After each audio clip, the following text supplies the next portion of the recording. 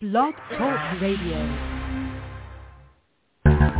We are the heirs of that first revolution. Will a strong and united America still be a force for freedom and prosperity around the world? America has created the longest peacetime economic expansion in our history. We are the heirs of that first revolution. Good, common sense, and sound judgment of the American people and their essential love of justice. Hi, welcome to the Kudzu Vine for December 11th, 2022. I'm your host, David McLaughlin. Join me as always. Welcome, Tim Shiflett. Good evening, sir. All right, excited about tonight's show. Our final regular Sunday scheduled show before we have a little holiday break and come back on the 8th of January.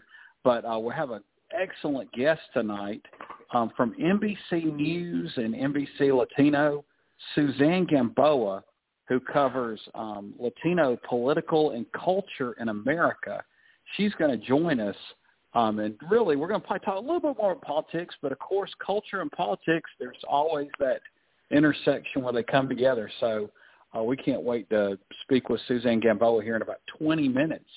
But until then, one of our biggest topics for a while now has been the Senate race between challenger Herschel Walker and incumbent Reverend Raphael Warnock for the U.S. Senate, and that did the election. The runoff finally took place with no libertarians involved, and Raphael Warnock, as I predicted last week, won by slightly more than when he defeated Kelly Loeffler to win the 2-year term. Now he has the 6-year term, a full Senate term.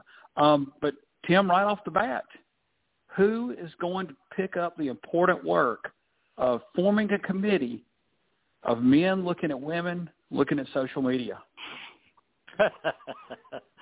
I hope he keeps talking.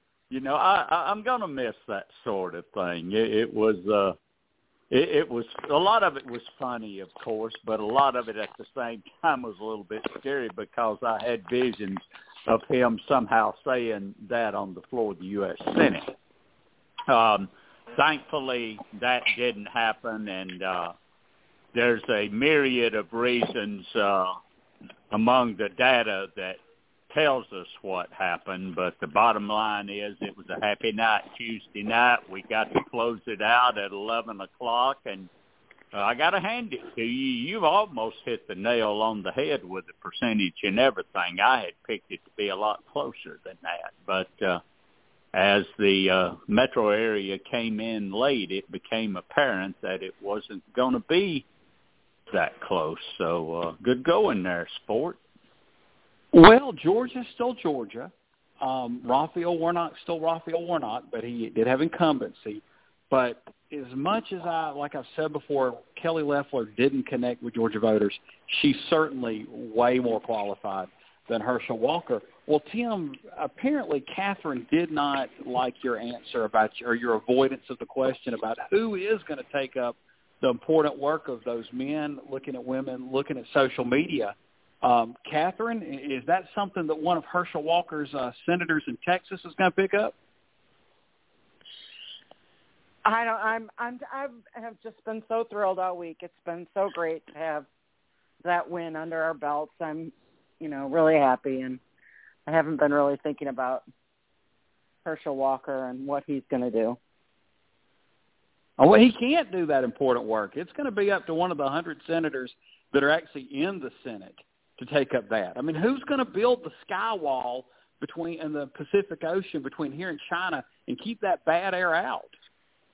I mean, who's going to keep up with the vampires and the werewolves? So much work. Raphael Warnock, he tries to get peanut prices to market. He tries to lower the cost of insulin. He's trying to, build highways, but he's not doing all that important work that Herschel Walker put for us. So I just don't know. But seriously, Catherine, we looked at the map, and places were better for Democrats. A few places were better for Republicans, but it was still a close race. Do you find that somewhat disturbing? Yes, very. That was the other question that I didn't want to ask all week was, who are those 49% who would vote for him? You know, you wonder about it when you're walking down the street and looking at people. Did you vote for Herschel Walker? I mean, I felt a little bit the same way during Trump, but I don't know. There's something even more troubling about someone like Herschel Walker. But yeah, I think it's a question we have to ask. Now, Tim, I know you've broken down a lot of numbers, and you alluded to it just a minute ago, on this race. What are some counties, some places, some statistics that stuck out to you? Well, between November the 8th and the runoff date, Herschel Walker's numbers improved in 26 counties. That's not good when there's 159 counties, because Warnock improved in the rest, basically, and he improved also in a few of the counties where Walker improved. The turnout just went up that much. We now know that Warnock went into Election Day after the early vote with a 320,000 vote lead. And Walker just wasn't able to overcome that. He won the Election Day vote by about 225,000 votes, and so he lost by nearly 100,000 votes. Another thing that happened with this early vote, we now know that 31.8% of it was black. Well, that's a record, and a good record when Raphael Warnock was exceeding 95% of that vote. Also, more people early voted than voted in person, by 54 to 46, if you count the early mail-in vote. So this data was pointing toward a win for Warnock. It really was. Turnout turned out to be just almost 90% of the November turnout, which was astounding. And one county in this state had more votes cast than it did on November the 8th. And of all things, that was Johnson County, Herschel Walker's county. But actually that actually helped Warnock a little bit, because he was the one that picked up the extra vote and not Herschel Walker, who is threatening to call the sheriff or somebody down there about it. But seriously, he wants to call the sheriff and find out why he didn't get 100% of the vote down there. There was one super county that helped us, and that's right there in Catherine's backyard, DeKalb. They had a higher turnout than the state average. Basically, only the northern tier of counties was all that helped Walker at all, and the rest of the state just it trended the other way, guys. It really did. So for you 3.5 million people that voted, thank you for doing that. What do you think? Yes, Catherine, I saw after the fact that a lot of his campaign advisors and consultants were kind of pointing fingers and playing the blame game, although, honestly, you would kind of say, look, I had a candidate with all these flaws, and we still got 48+% of the vote. You know, hey, imagine what we could do with a legitimate candidate. But in that runoff period, we talked about it.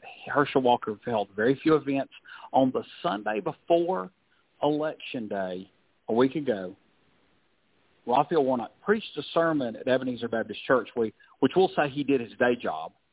And then he held 6 more events. On that same day, Herschel Walker held 1 campaign event. It was just like they were running 2 completely different kinds of campaigns. Raphael Warnock was going into more persuadable areas, that big event he had with Dave Matthews in Cobb County, whereas Herschel Walker was doing base events in the Georgia mountains in the final days of the campaign. I mean, could you kind of tell beyond the early vote that this thing was, the die was being cast? I think so. I think, it's hard to know what was going into those decisions, having not been in the room, but it could have been all kinds of things that made those decisions for them. But thankfully, they were the right decisions for Reverend Senator Dr. Warnock and the wrong decisions for Herschel Walker. So, praise be. Yeah. Now, Tim, when Brian Kemp is on the ballot for himself, he's fared pretty well. When Brian Kemp has stepped into federal politics and picked his choice, backed his choice, or in this case got in kind of late into the runoff and really, he started a federal PAC and he backed Herschel Walker much more vocally, it has not gone well for him in federal politics. If you were Brian Kemp and his advisors, what would your take be on sticking with governor or state politics or looking at federal politics? You get the feeling in that particular race that, and I think a lot of people thought this. They thought, well, you know what, Kemp is just being a good trooper by getting out and supporting the Republican nominee. His heart is not really in it, and I don't think it really was. And sometimes candidates with the magic have the magic when they're on the ballot themselves. You could make a strong case now. The only reason maybe that Warnock didn't win that thing outright on November the 8th was that Kemp was actually on the ballot, pulling the rest of the Republican ticket up with him, including Herschel Walker. That would do a lot to explain why Warnock won the runoff by nearly 3 times as many votes as he did, on election night. So sometimes you just can't transfer the magic if you're not on the ballot. Donald Trump certainly found that out this year, didn't he? He was Mr. Magic when he was on the ballot, but being on the ballot yourself and then going out and campaigning for other people sometimes is not the same thing. Yes. Now, I guess we'll get some vote analysis later, but we do know that there were, Kemp Warnock voters, and it looked like most of those came back out and then voted again for Raphael Warnock. The Libertarian voters, and I don't know if there's any way to isolate those voters, but other than some deep polling that might be conducted post-facto or if the exit polls, but which way did they break? And then, of course, there's just people not turning out for either side, which looks like Raphael Warnock got back his base. Tim, it sounds like you may have some numbers. Well, in the governor's race, for instance, the Libertarian candidate for governor got 0.7%. And in the U.S. Senate race, the Libertarian got 2.1%. That's got to say one thing, that a few people decided, heck, I'm going to vote for the Libertarian candidate in this Senate race. And we're talking probably there about 40,000 people that made just that one decision. So, yeah, I think it does make a difference dependent on what the race is. Yeah, what a shame that they did, because that made everybody suffer through another election, and all the money that got spent. I think that's one thing that people on both sides of the aisle the thing is, those 35 or 40,000 people I'm talking about, if they'd stayed with the Republicans, Herschel Walker could have actually led on election night. Oh yeah, well, and I'm assuming that they break a different way because, for whatever reason.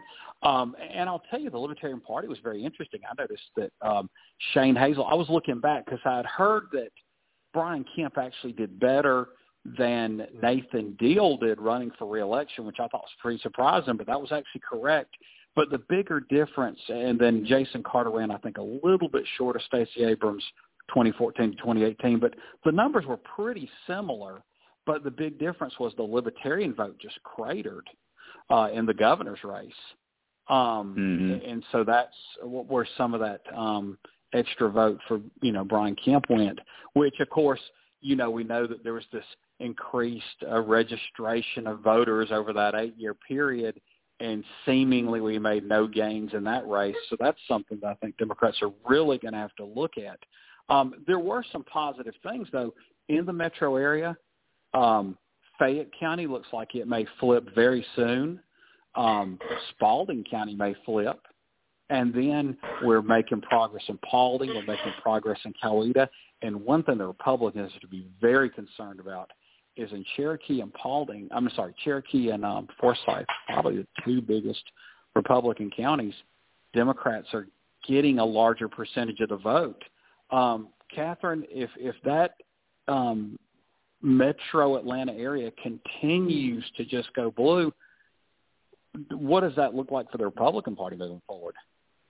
It does not look good for them, does it? It's hard work on behalf of the Democrats, and also a lot of I think it's indicative of, it's a reflection on the Republican Party both in Georgia and nationally, and I'm happy to see it.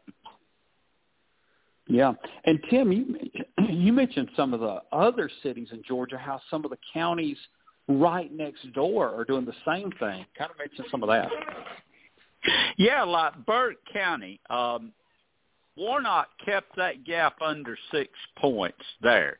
Peach County, it was under 4.5 points. Now, these are counties that have been, pretty solidly voting Republican. And both of them are not that far from some of the other cities. But still, you don't seem to have that huge bleed over in those smaller counties, even outside of Atlanta. For instance, you get over to Barrow County, 40 miles from Atlanta, and it's like you're in another state, as far as voting goes. And Burke and Peach have been that way, and they're small counties, too. Kind of rural counties, the kind of counties that are perfect for Republicans. They got to be getting concerned if Democrats start playing ball in some of those counties. We're upwards now to 30 or more counties that the Democrats are winning right now in this state. Now, that don't sound like a lot, but, man, when you throw in all that huge population of the metro counties, well, to be honest, the Republicans cannot afford to lose any ground in rural counties, or they're going to get wiped out at the state level before long. Yes. And we're going to flip Fayette, David. We're going to do that. Fayette. 1 point. 1 point. 1 point in Fayette County right now. 1 point. That was the difference. It's just getting closer and closer every cycle. And we're Herschel Walker's best county. Glasscock County won at 91.9, but it's one of the smallest 10 counties in Georgia. Herschel Walker's best county, Clayton, 89.11. It's the 5th largest county in Georgia. It's just incredibly bad math. Now, of course, there's a whole lot more counties in the state that are the size of Glasscock. But, you have to add up so many. I mean, some of these counties, they're neighborhoods in Gwinnett and Cobb that are bigger than the entire county of these places. So it'll be something to see. Well, one more thing about Raphael Warnock is one of our guests actually called me to get a quote. Well, actually, let's switch gears now, and we'll talk about some things on the other side. But we want to welcome into the kudzu vine for NBC News, Miss Suzanne Gamboa. Welcome, Miss Gamboa. Oh, hi. How are you doing? Thank you. Yes, thank you for coming on the kudzu vine. Well, Miss Gamboa, right off the bat, I mean, I've told your title, but just give us a little bit about your background, and you can, of course, include your current work, but anything that got you there. Oh, wow. I'm a veteran, so I have been working at journalism for more than 30 years. I started with the Associated Press, and my, full career accumulated to about 21 years with AP, but not sequentially. I had a break in there working with a newspaper in Austin, and I worked in the district. I was the El Paso correspondent on the border for AP. I worked in the state legislature, the state house, covered government. I covered George W. Bush's first campaign as governor in Texas, and I was in Washington, D.C. for about 18 years for both AP and NBC News. Yes, ma'am. So Texas is obviously going to be an important thing. I'm not going to ask about it. I don't know if Tim will, maybe Catherine will. We'll see. But I'm going to take you away from there. And I kind of prompted you. I want to ask about, not just Georgia, but places like North Carolina, South Carolina. There's a lot of communities in Northwest Georgia where Tim and I live, and Rome and Cedartown and Dalton and even in Gainesville on the east side of the state that have increasing Latino populations, but we haven't seen it reflected in the voting totals like we have in places like Arizona and Texas and Florida and New Mexico where there's long-established communities.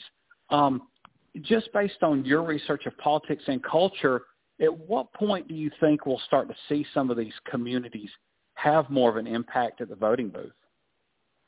Well, I mean, that's a really good question. First of all, you have to just think about it. Even though you have a presence and you're feeling the presence now of Hispanics, Latinos in those states, it's still a small percentage. I mean, when you look at populations, we can look at the size of a population, but then you have to look at the size that is eligible to vote. So this is not only people whether or not they are citizens yet, but also whether they're of age. And Latinos are very young. And I think we had a wave of Latinos who migrated to the country in the late 90s, early 2000s, I believe. It was about the time for that area of the country.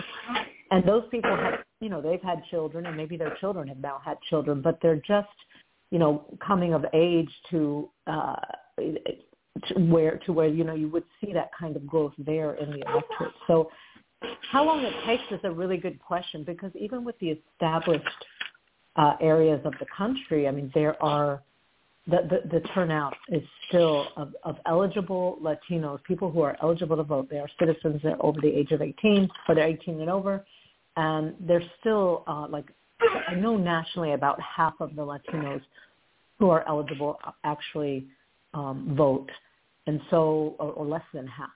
And so I'm not sure what the number is in Texas, et cetera, but you can see that there's still this long way to go in terms of turnout, even for established Latino populations. And, I remind people that even though the Voting Rights Act gave the right to vote to everyone, or guaranteed the right to vote to everyone, or protected the right to vote, at least Latinos, which were mostly Mexican Americans at the time, and Puerto Ricans, and smaller numbers of Cubans, et cetera, really their protected right to vote came in 1975, came 10 years later when the Voting Rights Act was reauthorized. And that's because when it was reauthorized, the guarantee was made for people who were considered language challenge, having language issues, and because at that time there was still denial of rights to vote for people who did not speak, who were assumed to not speak English. And so that guarantee for the right to vote, that protection didn't come until the 70s. So you really didn't have these sort of mobilizations start until about 75. That's when the Southwest Voter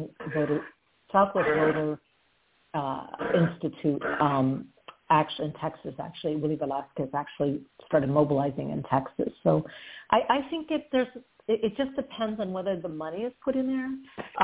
In Georgia, Georgia became so important in the Senate. Perhaps Democrats and Democrat funders will decide that they have to invest to really turn out Latino voters.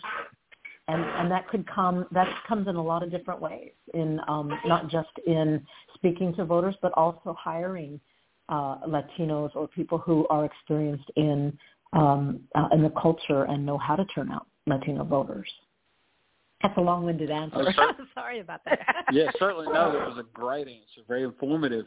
And I think one of our frequent guests, Chuck Rocha, he mentions that as well, about people that know how to campaign to the Latino community. I'm sure Republican consultants are trying to foster the same type of thing on that side. Well, let me pass it along to Tim and then Catherine, and then if there's something else that I really want to ask, I may jump back in. Tim? Good evening, Miss Gamboa. Thank you for being with us tonight. Hi, Right Tim. out of the gate, I got to ask you, after so many near misses and after so much hope to be dashed on the rocks in past years, past cycles, is there finally going to be an immigration deal in Congress? You know what? I told this to another radio show a few years back. I built a whole career on the fact that Congress could never get it together. And I really, because that's what when I was in Washington, and I was actually there to cover the congressional delegation for Texas, and I did that, but I also ended up covering a lot of immigration because of my background, et cetera. And it just year after year after year, it just didn't happen, and they came so close so many times. But I think as long as it's a political whipping boy, I just don't have a whole lot of confidence. There's a part of me that believes. And I want to say this correctly because I think, the people that are trying to get immigration reform done have really tried hard. But I wonder sometimes, until they elect a Congress that is amenable to it, whether that's Democrats in both houses or that's maybe more central Republicans who see like the business side of it, because I know you have a lot of business groups this time around really pushing hotels, et cetera, farm groups that really want the workers. But until you have that, I'm very skeptical. I've only talked a little bit with people about this, but I mentioned it at a one-day conference at the Georgetown Law School. And when I said it, it surprised me. I got instant applause. But I just feel like until our country starts thinking about immigration as it's not a static issue that we can go in one and done, that it's an issue that will always be there, that will always shift, that will always be changing. It's just not static, and that's because it's so tied to human behavior and human desire and human need. I was thinking today about how people from the East Coast went out to California for better lives because there was gold out there and they could become better economically. They could better themselves economically. And and we did it in this country, and people do it elsewhere. If you're desperate and you're, you don't have food and, you have years of drought, or even if you're doing well, but you could do better in the U.S. It's just human nature, and I just sometimes think we as a country are not addressing it that way. I mean, there are a lot of concerns on the border about people slipping through that shouldn't. I would not want to be the Border Patrol agent that's having to process a bunch of people, and it turns out that's who the person that came and did another 9/11 came through that person, that agent. But somehow we've got to learn to, if by ignoring it doesn't help, using it, I think, so that, I don't know if we'll ever come to that thinking. It felt like we were almost there in the Bush years, and it didn't happen. Well, speaking of a different Congress, though, as you have written, in January, you will have a record number in the U.S. Congress. I believe the figure you gave was at least 45, which would be, more than 10%. What legislation will be important to these people? Is it economic stuff, or? You mean to the legislators that are coming in, to the members of Congress, the Hispanic caucus? Certainly, immigration reform is going to be up there because the majority of those that are going to be in Congress that are Hispanic are Democrats. In the past, though, Democrat and Republican Hispanics would often agree on immigration reform. They often had common ground because it was an issue that affects communities across the aisle. People like Mario Diaz-Balart, et cetera. They might take different approaches, but they tended to have a support for immigration reform. But I think you're going to see a lot in terms of economy, jobs, because I think that, the lessons from a couple of elections has been that, these are the things that have always been important to the Latino community or Latinos, people in the country who are Latino or Hispanic. And I just don't see it varying that much. Sure, there will be issues here and there, like the deportation of veterans. Most of them are Hispanic, and it's Hispanic members of Congress who tend to be pushing that issue to try to change that. I'm trying to think of some other issues that might be more specific. You might talk like education. Certainly is always an issue for everyone. Everyone's interested in that issue, whatever side of the aisle they're on, whether it's anti-CRT or more education funding, whatever.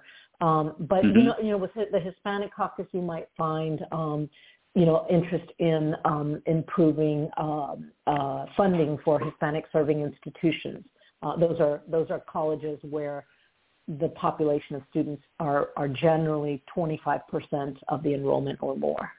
So I think that what's going to matter just depends on who you're talking to, what part of the country they come from. In Georgia, I think you guys could probably talk more about that than I could, but infrastructure certainly will be important. And I also think climate change, whether you call it climate change or environmental justice, Hispanics, Latinos tend to live in coastal areas. There are a lot of the population that you would find where climate change is really affecting the population in sort of what some might say a disproportionate way. So those could be issues. And certainly like the Florida delegation, they have to deal with it. And you have many Hispanics in the Florida delegation.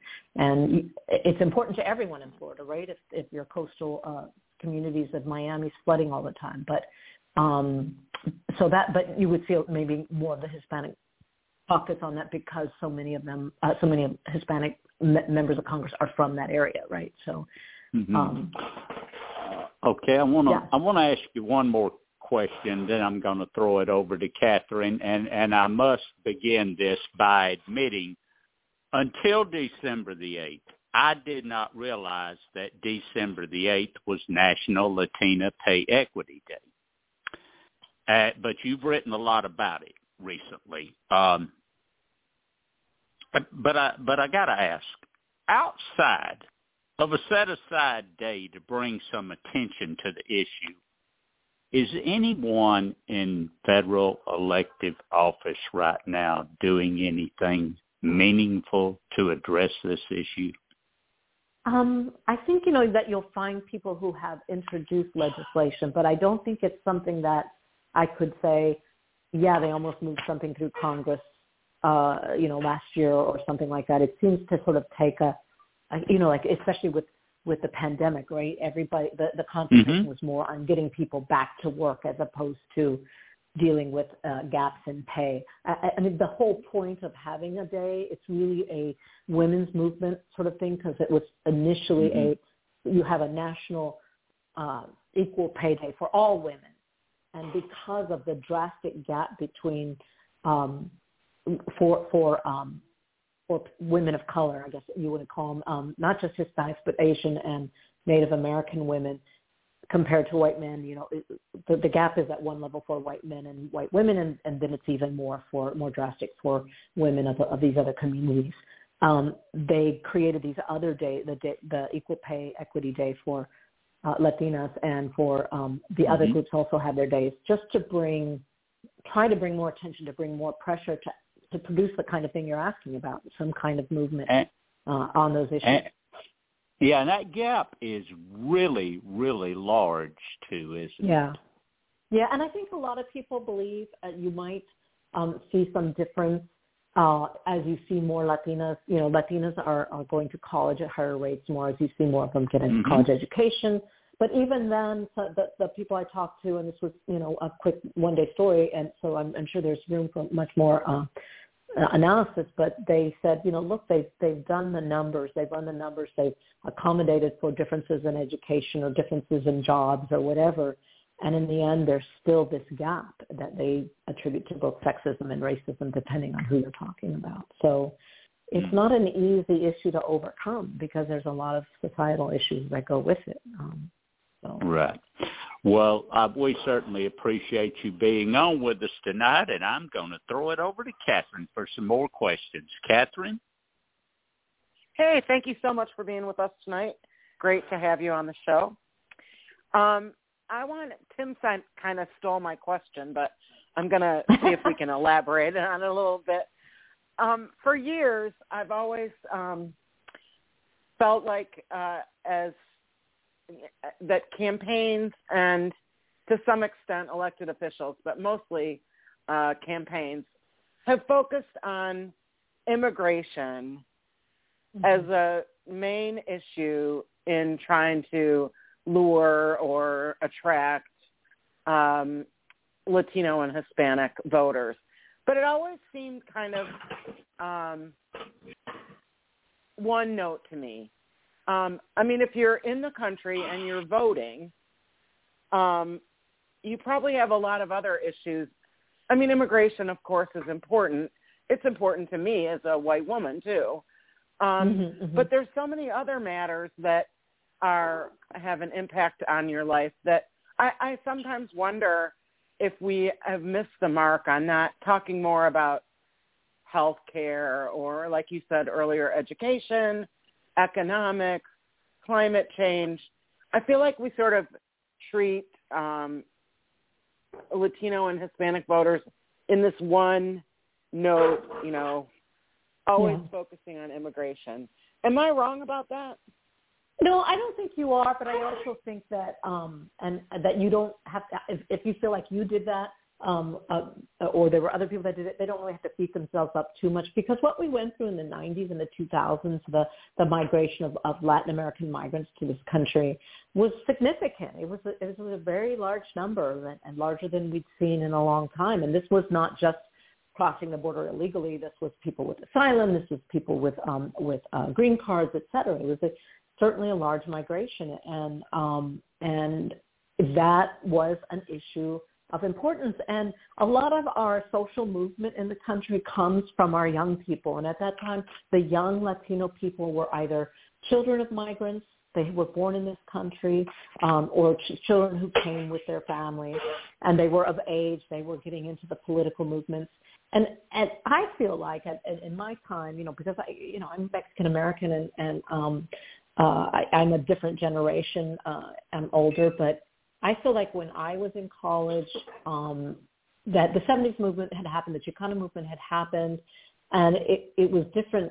Many of the people I went to school with, we were sort of trying to work through the system and sort of, I guess, integrate in that way and change the things that way, or, bring about whatever change comes with who we are. But these young people, so I don't feel like we had as strong of a movement as or an existing like Latino movement as we had when I don't know if you remember when the Sensenbrenner bill, which I can't remember the number of it, but it was an immigration bill that was really, really tough. And I think like one of the provisions, like if you were helping migrants, you might get fined or something. It was just really tough, and that's the one that spurred the big turnouts and protests in LA and all around the country and all the big cities, and it took a lot of people by surprise. A lot of people, even in media, that many Latinos had turned out. And they weren't all citizens. Some of them were residents or whatever, but a lot of them were too. And I think all of that, you've just had this movement, and you had these young people that were leading this movement that were so closely connected to immigration that it was okay to have immigration as a front and center issue because we had this significant population that was being affected by it. And so much of our economy, too, is affected by it, and our ability as a country to just kind of rebirth and regrowth, keep up our growth, our economic growth, right? Because the young people at that time and now are these mostly Latino immigrants that have come here, and that's what's keeping our country young and growing. And actually, there are more Latinos today now are born in the country. That's where our growth. So Latino growth is more from native births or births, in the country than they are from migration from other. It wasn't like that for a while. You were seeing more growth from immigration than from births in the country, but that's all changed. So, but also, we talked about this recently in our at work because we were trying to discuss like how important immigration, what place immigration was taking in 22, and we sort of made this. I sort of made the statement, and someone I was with said, it's not as important as it has been, and someone kind of didn't like that, and they were saying, where are you getting that from? Because all this stuff that's happening at the border, but a previous, it was Latino Decisions at the time, poll had shown that it ranked like number 2 among Hispanics as an issue, whereas this midterm, it was further down, like 6 or 7, something like that. So, things change, and so it's okay, like if the issue of the country is the Ukraine war and how much we're spending to help Ukraine, if that's the number 1 issue, then it's okay for us to spend time talking about it. We shouldn't pigeonhole Latinos, definitely, and we shouldn't say that's all they care about. And right. I did get frustrated that that's all it was, And that's what I feel like. Sometimes I feel like that's what we do. But you make a really good point. I think that do. With military is also a big issue because I believe that there's probably a lot of Latino and Hispanic young people who choose the military as a way of improving their economic circumstances. Or to follow in the footsteps of their family or to travel. Exactly. All the other reasons anybody would join the military. Right. So that's another issue that seems.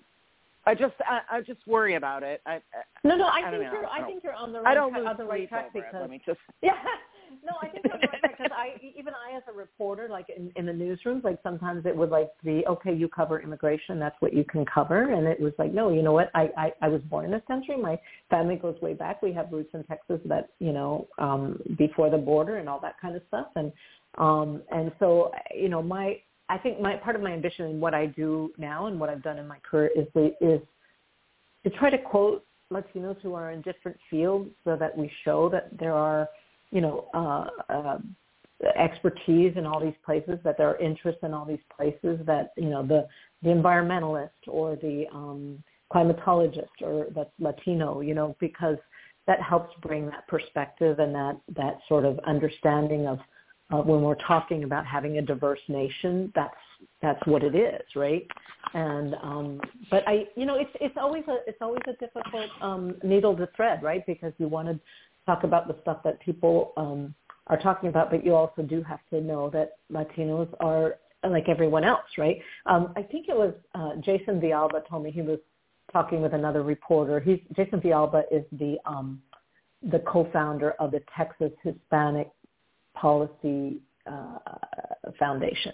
And he was a Republican in the state legislature for a while. I think he was the only one in Texas, and then he has moved to be independent. But he told me he was on a panel, and one of the reporters said, "Isn't it funny? Wouldn't it be funny if we talked about how the white people in Tyler, Texas, don't vote the same way as the white people in California?" And his point was we don't do this, right? I mean, this is not so we should. But I think I don't criticize a lot of people because a lot. I mean, I do, but try not to. But but because I try not to because I we know that feeling, right? Well, you know what people say about Southerners or whatever, but because we're for so long such a small population, and I've been doing a lot of reading about Hispanic identity recently, and there wasn't even a category for Mexicans or Mexican American or Hispanic on the census until like the 80s, until like early 80s, oh like 70s, goodness, early really? 80s. Yeah, that's recent. Yeah, because that's amazing. Yeah, the first real study of the population. This is funny, of the Mexican American population, which was how they knew it then.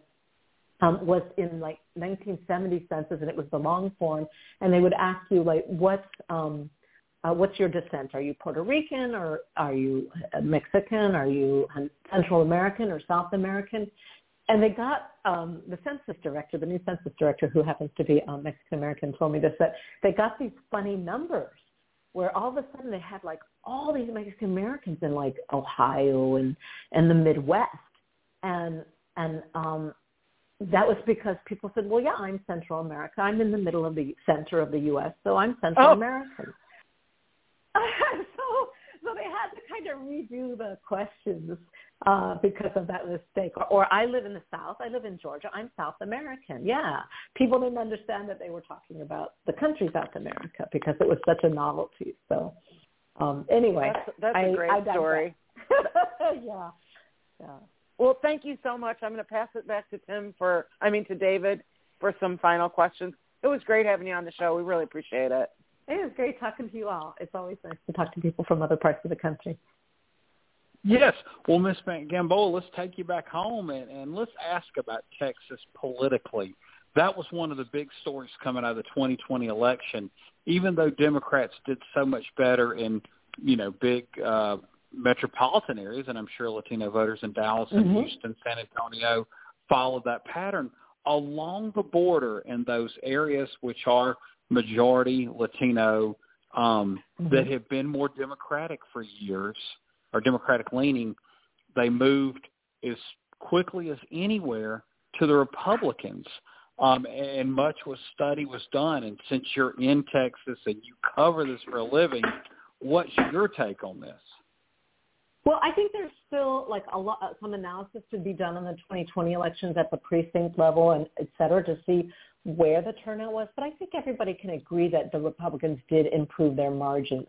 These aren't necessarily margins that haven't been seen in Texas before, but they've mostly happened at the state office level. So someone like Greg Abbott, could get or Rick Perry or George W. could get 5 to 40%, 44% in those areas. And I think like Greg Abbott, he got somewhere. I was thinking about one of the big counties. Like one of the big counties down there is Hidalgo County or Cameron County. So they have like 88 to 90% of their voting population is Latino, Hispanic. So you can kind of look at those big counties, say in the congressional districts that people were focused on, and see how things went, because that's where a lot of the population would be and a lot of the voters. So in District 34, which is where Mayra Flores, who is a congresswoman, and she won through a special election in June, so she was the incumbent for that district, and she went up against Vicente Gonzalez, who was from a next-door district but moved into that district after the districts were redrawn and his home was drawn into the new district. So she went up against him, and he's a Democrat, and he got about 50.2% in the election in Hidalgo County. And while Mayra had 46.6%. And that's a pretty good margin for Republicans in that very heavy district. But everywhere in that county, every office was won by a Democrat. And that happened in 2020. So in 2020, even in the counties along the border that did flip, that like Zapata County that went red, down ballot, everything was still blue. And so the Republicans put in a lot of money, and there was a group called Project Red that ran Republicans in every district. And so I still think that there's still more to be seen, because people are saying that, Republicans didn't do well. Well, Republicans are going to have to decide, can they invest the amount of money that they invested? Because their donors could see the amount that they invested and think, well, we got 1 out of 3, and that's not a very good yield, and that wasn't a very good yield for my money, so I'm not coming back. Or they could say, hey, look at these margins, we did better. We can, if we keep at it, we can do even better. But the question is, will they look at what's happened down ballot and say, this is as good as it gets, because other Republicans at the state level have done this, and we just haven't gotten beyond this percentage. And then I remind people that, I would say since about mid-2000s, at least I've been reporting about the tens of thousands of young Latinos who turn 18 every year and get added to the pool of the electorate. So since the first time I reported that was about 2006, 2007, and it was about 50,000 a year. Now it's like 1 million a year. So you not only have this pool that's growing at this younger level, but every year that pool that's added, they get older. And so that pool that was being added, that 50,000 of Latinos that were being added to the electorate in the mid-2000s, they're now in their 30s and 40s. And you and I both know that maybe how we felt when we were young is not how we feel in our middle age, because now we own a home and now we have kids and now we have to think about the school board and we have community and we have church and whatever. And not that you don't have that when you're young, but, that's who you're kind of around or who your friends are or whatever. So I think all of that factors into this, that it's, politically you were talking about doing the right kind of outreach to Latinos. And I think, sometimes when I ask people like, okay, so what kind of outreach are you doing? How are you reaching Latinos? They say, well, we're doing all these Spanish language ads. Like, what? It's like that leaves out a whole large segment of the Latino voting population that, like I live in San Antonio and the whole city is Hispanic and they live in different areas. They can be in the very poor area. They can be in the wealthy area. They can be in the middle income area. And how are you going to reach these that are citizens that you want to turn out and you want to vote your way? And they're not concerned about immigration, or they're not concerned about being able to get, I don't know, I'm trying to think of Obamacare, maybe because they already have insurance through there. How are you reaching them as a Latino? Because there are some studies that show that when you do these ads in English that are tailored to a certain cultural touchstone, that you do reach that person. So, there's a lot. I think it's still to be seen. I think that definitely Republicans made progress, but and you also have to remember that with all these numbers, you're always having this growing pool, and as long as they turn out, you have these raw numbers that keep going up, right? So you're adding more Republicans, probably because from this, you can't add 1 million people and not have any new Republicans, Hispanics, right? I mean, so some of them are going to vote Republican, and some of them will vote Democrat. And I think it's Heraldo Gadava, who's a Republican author, a political writer. He said the margins, we'll continue to see, this Hispanic growth, et cetera, but the margins are going to probably get thinner and thinner, which is kind of what's happening, I think. So that's my take. Yeah. And you have a wealth of background to have this take. Well, Ms. Gamboa, we thank you so much for coming on the show. The one final question we let all our guests leave our listeners with is, if people have heard you and they want to read more about you or listen or see, because we know NBC News has all modes of getting the word out, anywhere our listeners could gain your insight, just feel free to share it with us. Sure. I'm on, and obviously I'm text mostly, so my work is on NBCLatino.com. That's the easiest way to find it, NBCLatino.com. And, my hits on TV and radio are infrequent, so when you invite me back, they can listen to cuts. Yes. Well, that sounds great, because we know that a group that is at least 13% of the American population and growing, we have to continue to talk and engage and learn about these important citizens. So we can't wait to have you back sometime in the future. 62 million people. It's hard to ignore. Absolutely. Yes, ma'am. Thank you. I look forward to coming back. Thank you. Thank you for having me. So much. I really enjoyed this. Take care. Thank Bye-bye. you, ma'am. Yes. That was Suzanne Gamboa, NBC News, NBC Latino. Just so much great information tonight about the Latino community and what have you. So we're going to have her back on again because there's so many things we didn't talk about and more issues that will come up. Well, we've got a few minutes, not many, so we're just going to scratch the surface on this next topic. Raphael Warnock gains a 51-seat majority for the Democrats, and then we find out late in the week that the Democrats, including Angus King and Bernie Sanders, could be back to 50, but maybe 51, depending on how Arizona Senator Kyrsten Sinema continues to align. Catherine, you heard the news. What were your thoughts on Kyrsten Sinema becoming an independent? Not surprising, and certainly indicative of her need to be in the spotlight. Yeah. Mm-hmm. Tim, same question. Your thoughts when you heard of that? I won't say sweet, that political move. Yeah, I think it's a very calculated political move, possibly in her mind the only move that she has. If she remains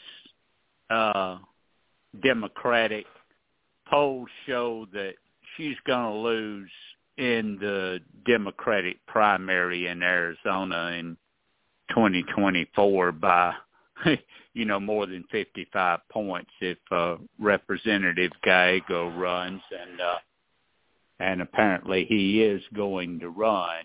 So I think she's going to take her chances in what could possibly be a three-way race. I don't know, David. Maybe she's thinking that what will happen with her, it would be the same thing that maybe happened in places like Alaska where Democrats rallied around the independent to defeat the Republican. On the other hand, this could really blow up in our faces, and somebody like Carrie Lake could become the next U.S. Senator from Arizona in a three-way race, God help us all.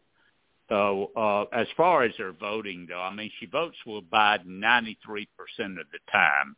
For those of you that are scratching your heads about that, well, that's more, for instance, than Senator Tester does. The difference is she opposes some of the major stuff, like on the filibuster vote. Y'all saw the film where she did the pronounced thumbs down and then what almost looked like a curtsy before she left the floor, and she's voted against the president some on some tax issues and stuff like that. But on other things, if what she's saying is true, she'll vote about the same way that she has. So I don't think it'll change the balance of power much at all on the Senate floor. Yes. It's such an unusual move. I mean, not from her personality, because she seems to really love attention. Having never met the person, she just seems to love attention, everything we see.